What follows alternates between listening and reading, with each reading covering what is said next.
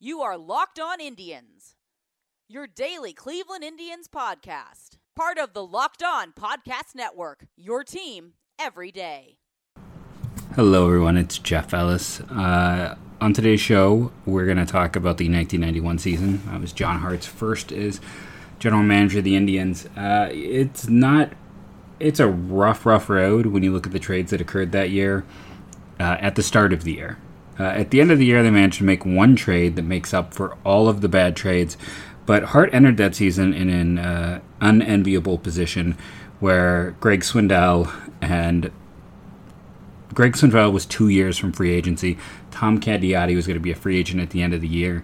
And it's hard to look past those players because, you know, those core 90s teams, what did they need pitching? What did the early 90s teams actually have pitching? Some trades are made. We're going to go into detail on those trades. Before I do that, I was looking into some of these trades that happened, and it sent me down a wormhole. I have to comment on the fact that, you know, Tim Belcher was traded to the Reds not long after the Reds acquired Greg Swindell in their offseason deal. It was Eric Davis and Kip Gross for Tim Belcher, and I can't remember the other piece. How crazy is it? Tim Belcher was the first overall pick in the 1983 draft, and this ties to Ohio because he was a Mount Vernon kid. He went to Mount Vernon Nazarene University. He went to Highland High School in Sparta, which just had a really good pitcher last year for the baseball draft. Now, Mount Vernon Nazarene University, I'm not sure if it still has baseball. It has not had a player drafted since 2004. It has had one other major leaguer. And in 1983, it had the first overall pick in the draft, who refused to sign with the Twins. I don't know what that situation was, but this isn't back when you get a comp pick. The Twins just lost out. Relative to that draft, not the biggest losing out. If you count Belcher, there are only 3 players in that draft who would accrue a career Baseball Reference WAR over 10. Dan Plesac, Tim Belcher, and Roger Clemens. So, yeah, not a great first round. And then I was jumping ahead to look, well, did they do any type of compensation for them in 1984? And not that I could see. But then I had to comment on the fact, so in 83, you get small university in Ohio, Mount Olivet Nazarene. How about you come back in 1984 and in the first round, you know, D3, I believe, maybe D2 for baseball, Marietta College in Marietta, Ohio has a first-round pick with Terry Mulholland, who also goes on to have, you know, a pretty successful career. He gets drafted out of there with the 24th overall pick. You had a Cincinnati kid going, where is that, from Purcell Marion. Drew Dennison went 19th overall.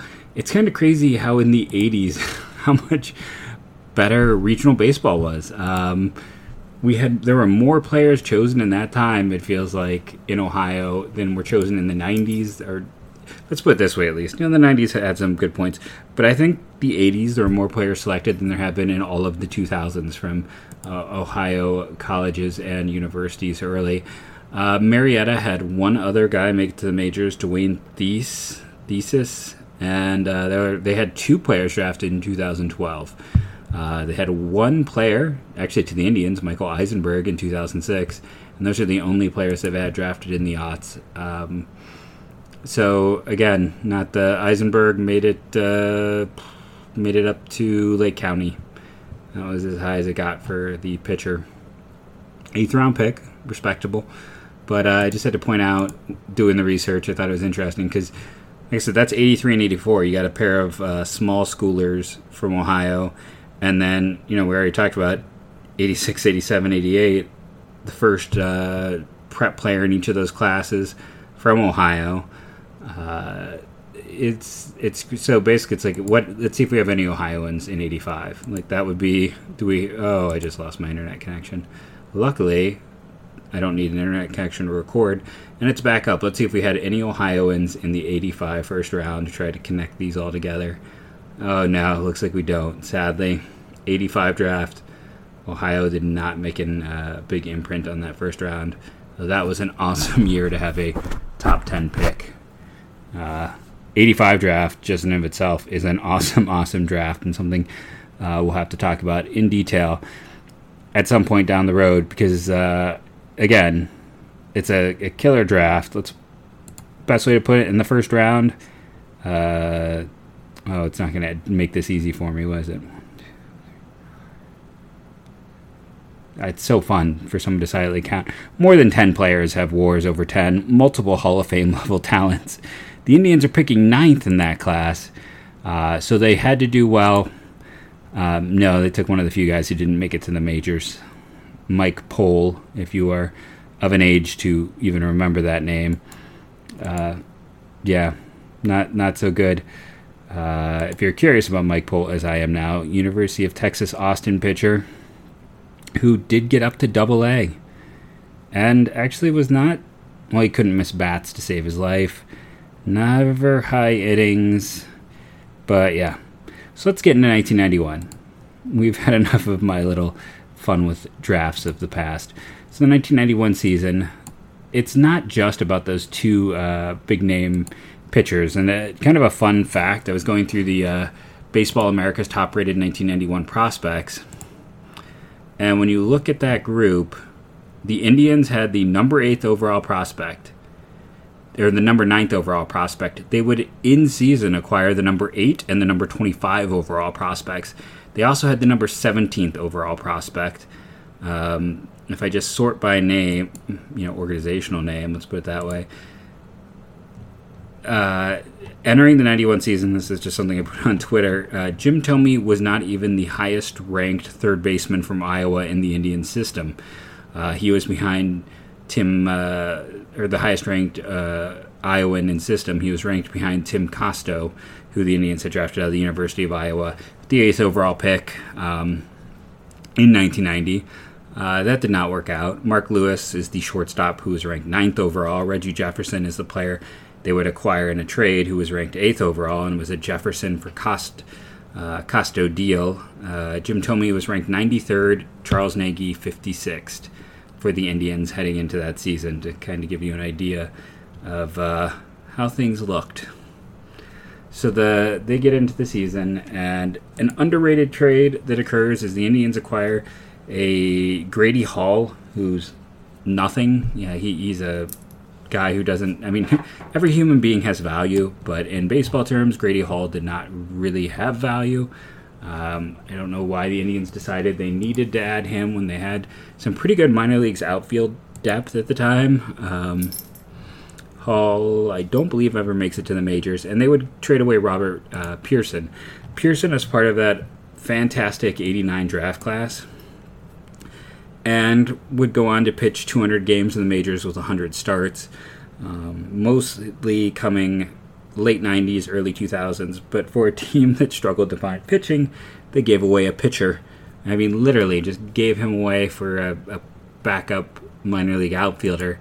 So that's kind of the first small trade. Now let's get to our bigger ones as we're kind of getting through this time, and we'll swing back around onto those in a second. Let's talk about Built Bar. So I was tempted to reorder with them recently because they have a pretty cool thing going on right now, at least from my perspective as someone who likes their bars, that if you order a bar while supplies last for like $10, you can get either one of a small box of their peach cobbler or their mango, which, personally, if I could just buy a box of one of those to try, I probably would. It made me want to order just to try and see what peach cobbler was like. So if you've been curious, here's an additional deal. And since that is just a deal that they have on site, it would not conflict at all with our promo code. So you could go on, try a box of something that looks good to you, then spend $10 to get like a small box of this, one of those flavors that I think mango and peach cobbler, but I would lean peach cobbler myself.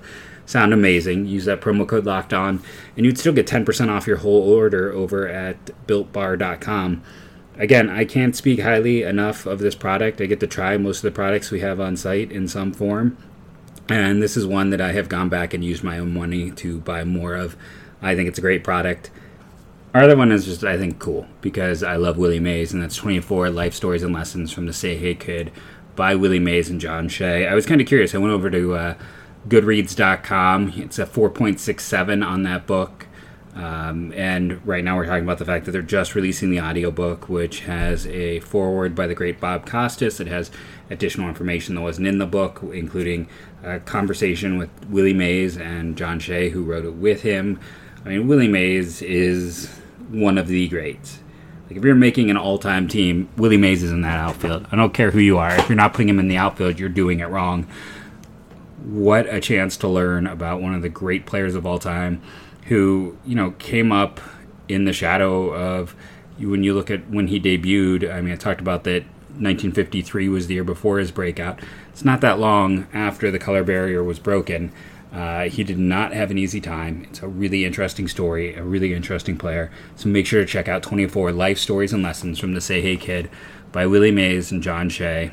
Get that wherever you get your audiobooks. So 91, we talked about the Pearson deal. You can just say they traded Tim Costo for Reggie Jefferson. Didn't work out for either team. I will say here's the upside. No matter what the Indians did that year, nothing can be worse than what the Baltimore Orioles did, which was getting Glenn Davis out of the Houston Astros. And they traded for and gave up. I mean, just listen to this. This is like the equivalent of the Bartolo Colon deal. Steve Finley, Pete Harnisch, and Curt Schilling. Now, no matter how you feel about Curt Schilling, he was a great player. Harnisch was a really good pitcher. Steve Finley was a solid outfielder.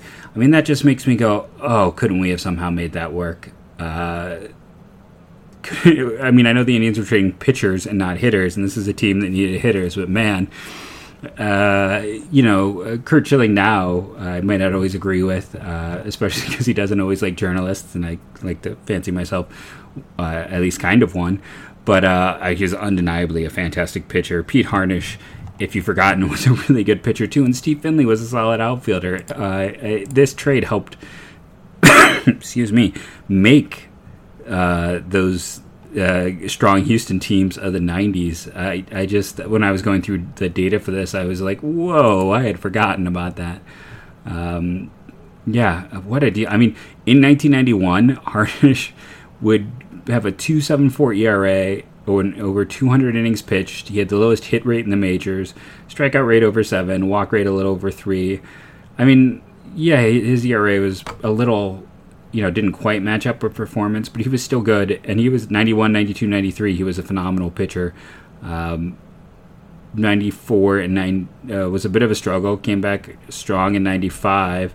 And then it was up and down for him, but he also had some good years in like 98 and 99 with Cincinnati. But that was crazy to me. So that's like the benchmark, I should say, for something like this. And the first trade the Indians made was Tom Candiotti.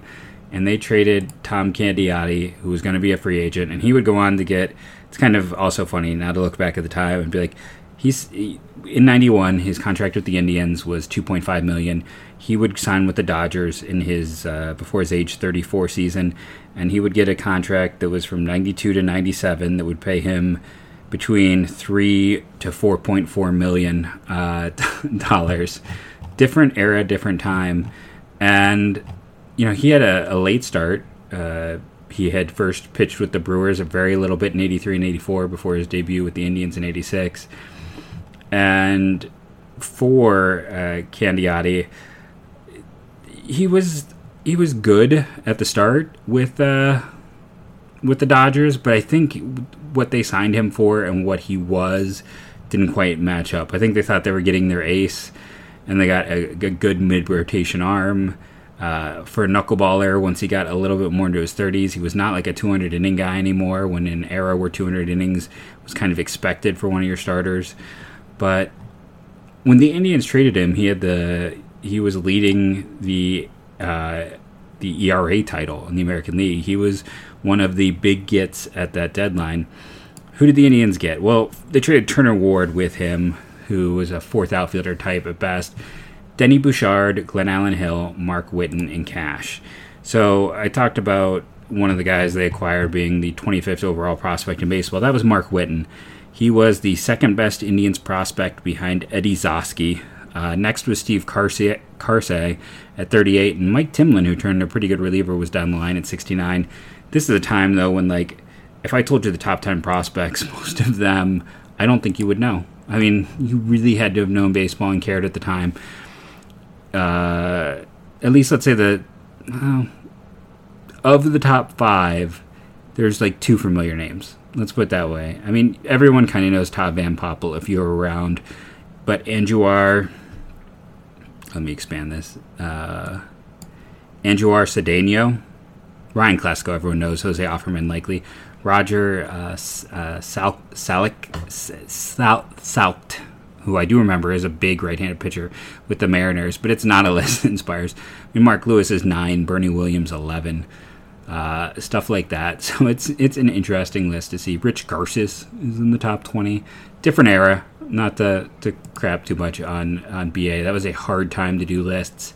And if you go back to 90, because you're just kind of curious about some of the other Blue Jays guys, like were these prospects, Glenallen Hill in 90 was 49th overall. Derek Bell, by the way, in 90, he's 75th, and unranked in 91, and in 92, he is 12th. Interesting up and down for him. But, the Indians got 2 top 100 prospects, and 2 guys who went on to have solid major league careers. The unfortunate thing is they needed pitching, and they didn't get any pitching in that deal.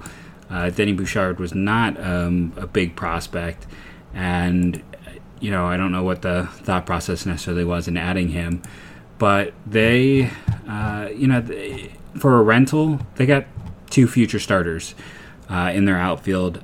Unfortunately, what happens is Glenallen Hill is probably the better of the 2, and the Indians ship him out for a aging, well past his prime, Candy Maldonado, because they loved to trade young players for aging past their prime guys. We can revisit the Kevin Setzer deal and some of those other ones where, Eddie Murray, now Murray wasn't traded as a free agent signing and that worked out, but it seemed like after Eddie Murray, they kept trying to find the next and overpaying for them, and that did not go well for the Indians. But in this case, I think you look at the Candiani deal, all things considered, they did pretty well.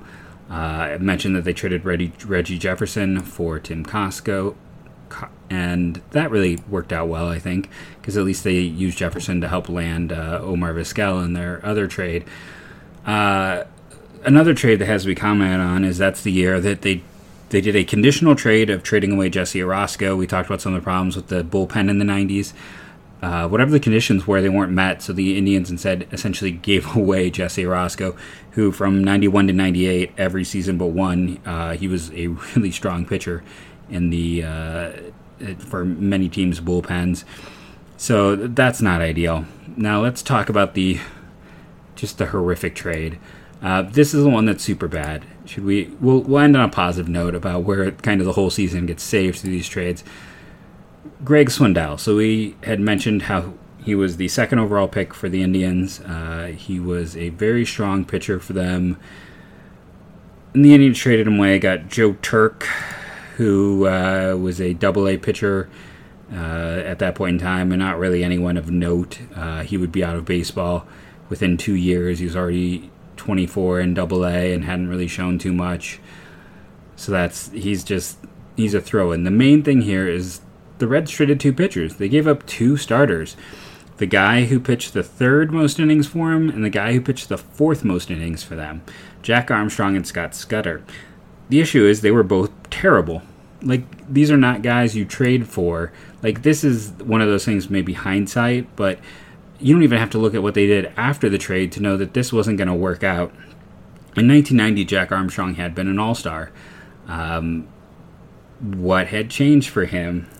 His home run rate jumped, his hit rate jumped, and in the second half of that season, he was nowhere as good as he had been in the first half. He comes back in 1991. At this point, he is 26, and he is awful. Spends it between the majors and the minors, but it is he is getting hit by everyone. And I remember hearing he was this big power hitter, and yes, he was big at 6'5", but he didn't particularly miss any bats. He would pitch for Cleveland in 1992, and that was it. So you're getting the 1992 season and nothing else, and he's not good, and that's the end of the road for him. Scott Scudder was somehow worse. He had pitched for the Reds 171 and then 100 innings and walked a ton of guys, given up a lot of home runs, and been very hittable.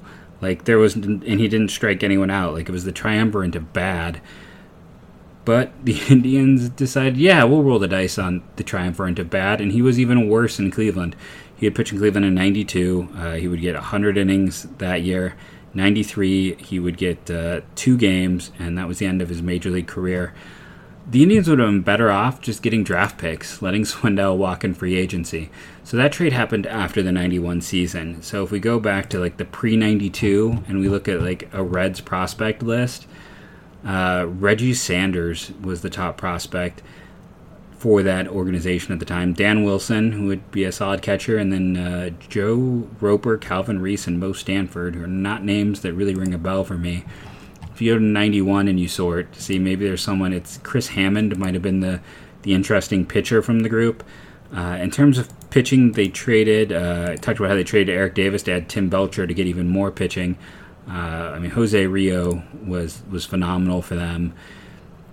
And Hammond he wasn't necessarily great, but he was definitely better than anything the Indians got in that trade. He would pitch in 91 and 92 with the Reds, be a back-end starter. 93 with the Florida Marlins was not a particularly strong year, but 94 and 95 was his best major league season. And he did more in basically from 93, 94, 95. He picked up more WAR than every other player in the deal combined that the Indians got. And he was a lefty, which would have been a nice addition to the Indians. I don't know if he necessarily would have been a great player, but compared to what they had, he would have been a huge improvement. That was also the offseason where the Reds broke up that fantastic back end of the bullpen with Charlton, Dibble, and Myers. They would trade Myers away for Bip Roberts, who would be fantastic in 92 before he got hurt. That Reds team was making a lot of moves, trying to figure out ways to get over the hump for them. They had finished 5th in the NL West that year. They were not particularly grand, but after all of their trades, they would move up and finish 2nd in the NL West the next year. So what they were trying to do worked. The pieces came together, and that Corva team did quite well in 92. The interesting thing is Swindell would then, I believe it was after 92, leave, but Belcher, Swindell, and Rio were all fantastic. They still had Tom Browning, but he was certainly feeling his age. And then let's just double check. So Greg Swindell then leaves. Yes. So after that trade with Cincinnati, gets his contract. And again, 28 years old when he hits free agency. So prime years. And he's getting $3.75 million to $4.45 million, which was huge money at the time. I found the article where they traded Greg Swindell away. And let's see, what was John Hart's quote? It was difficult for us to trade Greg Swindell. We offered him a 3-year deal to become the highest paid player in Indians history. When the deal was rejected, we began to examine our other options. At this point, they needed pitching, and they made a trade for pitching. There's not a universe where that is a good trade. I don't know what numbers they looked at or how you evaluate it, but they got 2 guys who were incredibly inefficient and incredibly bad the year before as the primary return for a guy they were getting ready to offer the most money ever in team history. That means he had to have been pretty good. So what saves 1991?